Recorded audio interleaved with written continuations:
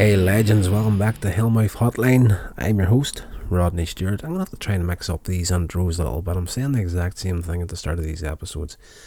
Yes, I really need to think these things out a little bit better before I start talking. But yes, we're going to get into a little bit more of Buffy the Vampire Slayer Season 2. This is episode 19. Called I Only Have Eyes for You. Gosh guys, I enjoyed this episode so much.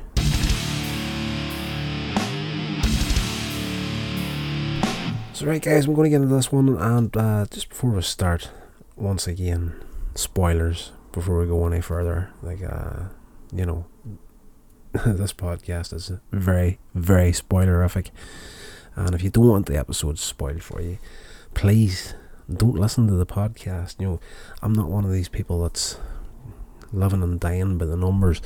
If I was, I would have quit a long, long time ago.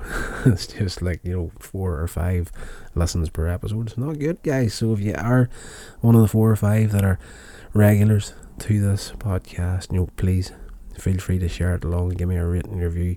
That would really help me out. This episode is absolutely fantastic. It's probably one of my favourites in the entire run of Buffy the Vampire Slayer, and it's one that through the years of not having seen Buffy had kind of slipped to the back of my memory a little bit. But as soon as we get into it, as soon as we a few moments into the episode, I'm like, yes, this is the episode. This is an absolute classic episode. At the beginning, Buffy stops a male student from shooting a female student. They're having this blazing argument. He pulls a gun on her. When Buffy breaks the two of them up, afterwards, neither one of them got any recollection of why they were arguing, and the gun has absolutely disappeared. And Principal Snyder blames Buffy for the incident. And while waiting in his office, a yearbook from 1955 falls from the shelf onto the floor, and Buffy lifts it, puts it back in the case, not thinking anything of it. It's a bit of a nod to Back to the Future, this episode, because there's do you remember in Back to the Future there was the Enchantment Under the Sea dance? There's a similar sort of thing happening in the high school in this episode. It's a tradition where the one day a year the girls ask the boys out instead. It's like a gender switch sort of a deal. Back in those days, the 1950s up into the 90s, even here in Northern Ireland, I can remember that sort of thing happening here every once in a while. Didn't last for long, mind you, but it did happen. I remember it a couple of years happening. It's like there was a day set aside for the women to ask the men out, and the world's completely changed now. It's just like everybody has their equal rights and whatnot now, and it's just every man, woman and child for themselves these days. But it's set up like similar to the Enchantment Under the Sea dance. It's like 50s style party and whatnot, so it's a bit of a nod to Back to the Future. Yes, you'll notice that straight away. It reeks of it. In class later that day, Buffy starts daydreaming. She's fallen asleep in the back of the classroom like we all did in high school, and she starts having a dream about a relationship that a student had with a teacher.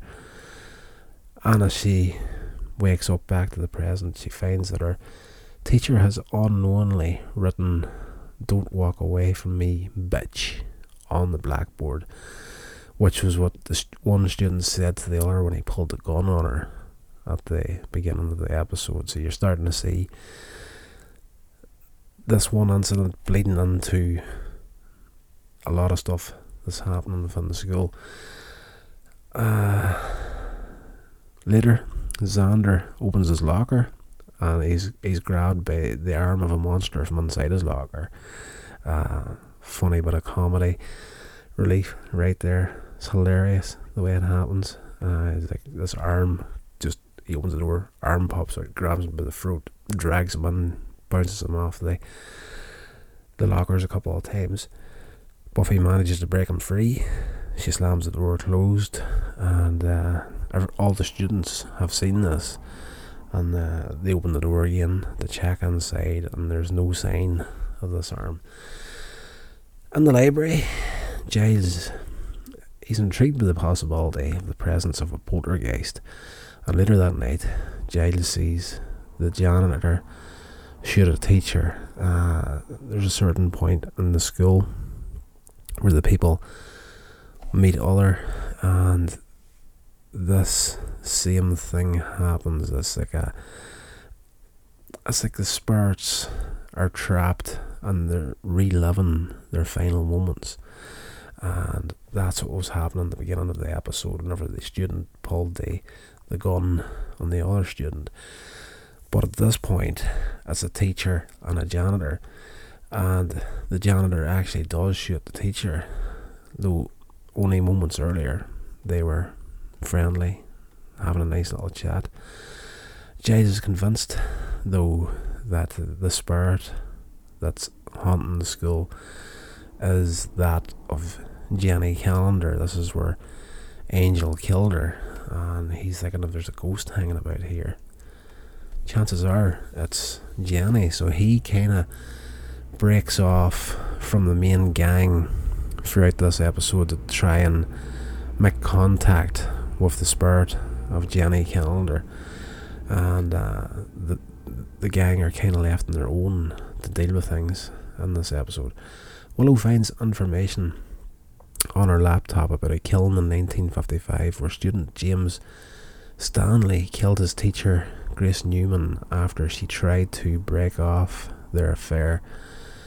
In the cafeteria, chaos erupts as the food turns into snakes, and outside, Snyder talks to the police chief about the incident, and it is revealed that they all know about the Hellmouth under the school and the possibility of Buffy being the Slayer, and we get reference to the mayor of Sunnydale in this episode, and I believe there was a reference to him already in the series. I can't quite put my finger on where it was at this point, but I'm pretty sure this is the second time the mayor has been brought up back at Spike and Drusilla's lair.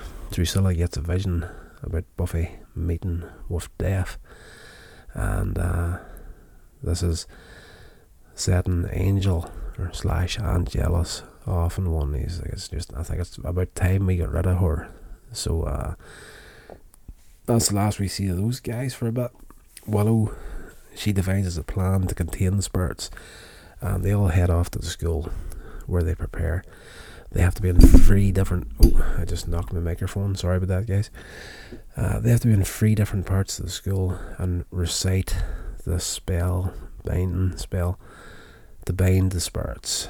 And though Giles has already arrived and is trying to summon Jenny's spirit, Buffy hears music coming from the music room, and as she walks up to the door, she sees the ghosts of Grace and James dancing in there.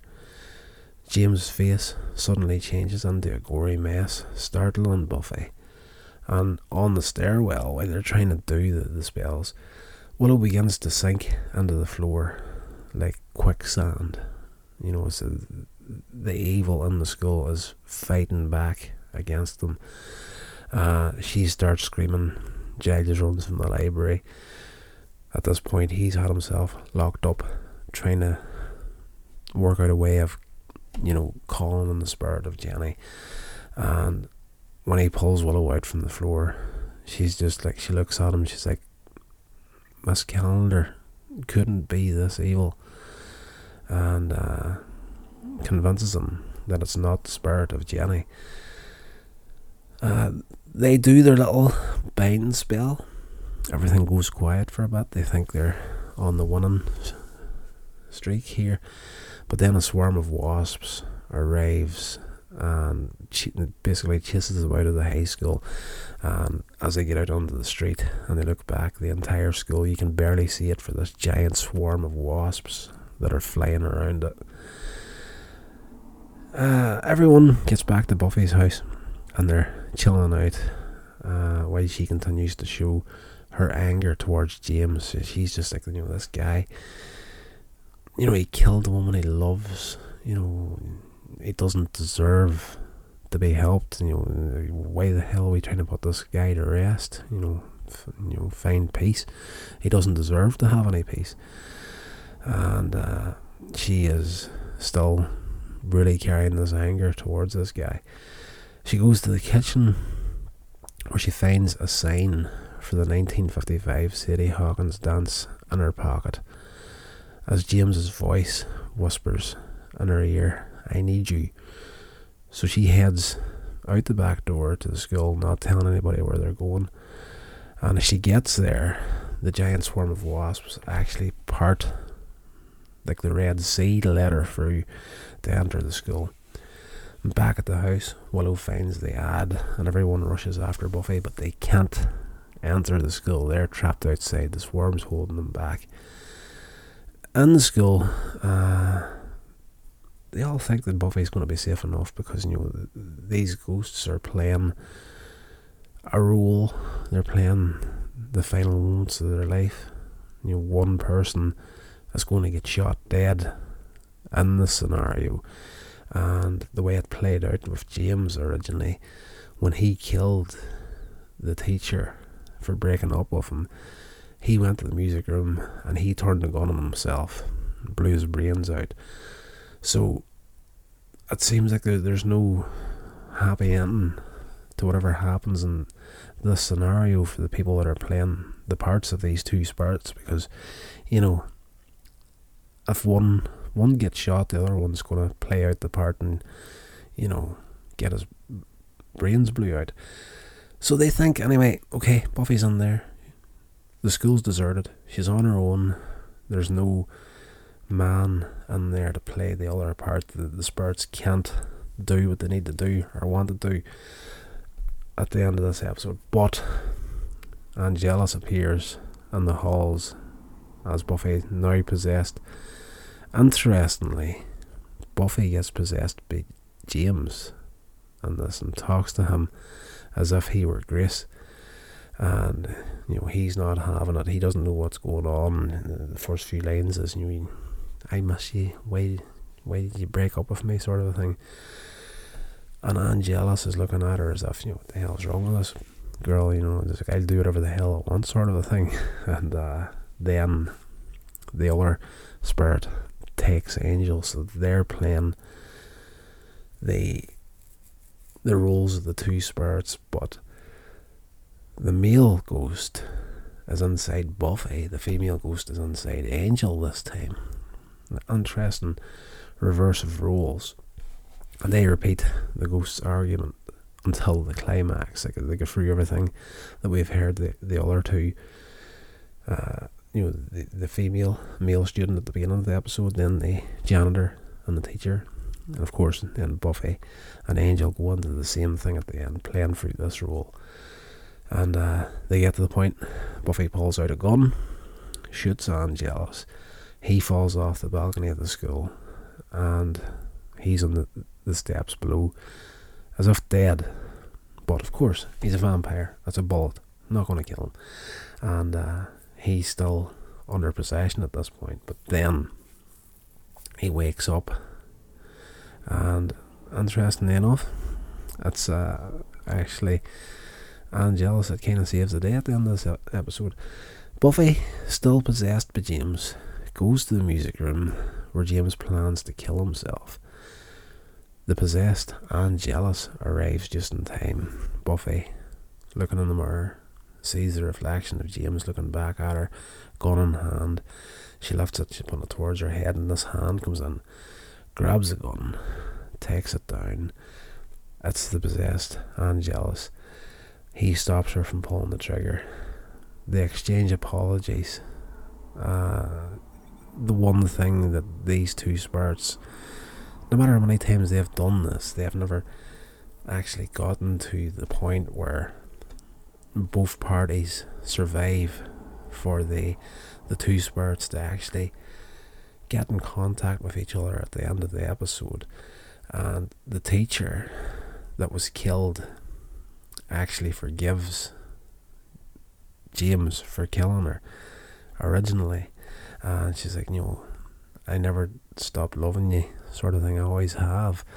And still under the possession, they exchange those apologies.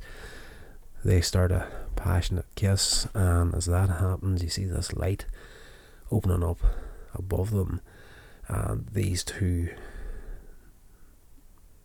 beams of energy going up into this light. It's like the stairway to heaven sort of thing. It's the two spirits going to their rest, more or less.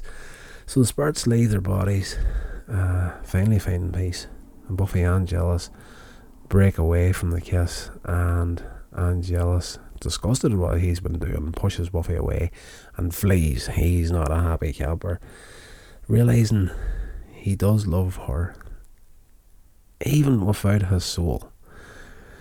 And Jealous and Drusilla, he's back at their new digs, their new setup, their new hideout.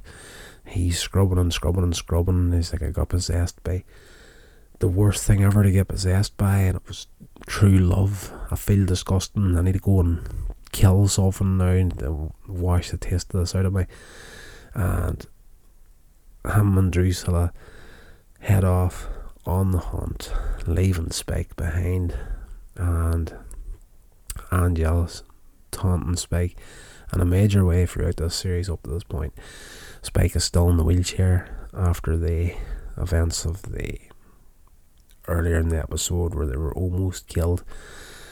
So they think Spike's trapped in this wheelchair, but as they leave, Spike breaks free from the wheelchair, and he kind of has one of those moments where, I am going to have you at some point, son. I'm going to have a bit of fun with you very, very soon. This episode, guys, I love it. That's class. That's one of these ones that, even this time watching it, I did remember that the final possessions of the spirits were Buffy and Angel, but I just couldn't recall how it went down. And it's nice, it's well done, and that little switching gender roles in this episode wasn't something you were expecting whenever you first watched it. I love stuff that, I said it on a review on YouTube there over the weekend. I was doing a little video on Fear Street, the trilogy that's on Netflix at the moment, and they've got a few little bait and switches in there that I did not see coming, and I love that sort of stuff. You think because I tend to be, whenever I'm watching movies and TV shows, I tend to be not 10 steps ahead of the story, but I'm fairly close to what's happening, that whenever stuff goes down, I'm not shocked or surprised where it's at. So whenever you come across something that really kind of gives you that little surprise, I absolutely love it. And this episode was a brilliant little bait and switch in it. Absolutely fantastic. Again, I think this is probably one of my favourites out of the entire run of Buffy the Vampire Slayer. I think now this is one of these episodes where, well, maybe not. I was going to say, if you're fresh to the series, this would be a good one to jump in on, but there's a few things in here that you would really need to be kind of clued into to really understand. That would be the whole Buffy and Angel relationship thing. If you're not aware of that, it might throw you off a little bit in the episode, but it's one of these stories that sort of stands on its own merits. The whole ghost story thing in here is absolutely fantastic. So definitely, if you've never checked this one out, and if you've never watched Buffy the Vampire Slayer, I think chances are this could be a very, very good one for you to check out, to wet your taste buds a little bit. Right, guys, that's going to do it for this episode. I hope you enjoyed it. If you did, rate and review, share it along, I can't grow this stuff without your help. Guys, until the next episode, stay safe. This has been a production of Coins Age Media.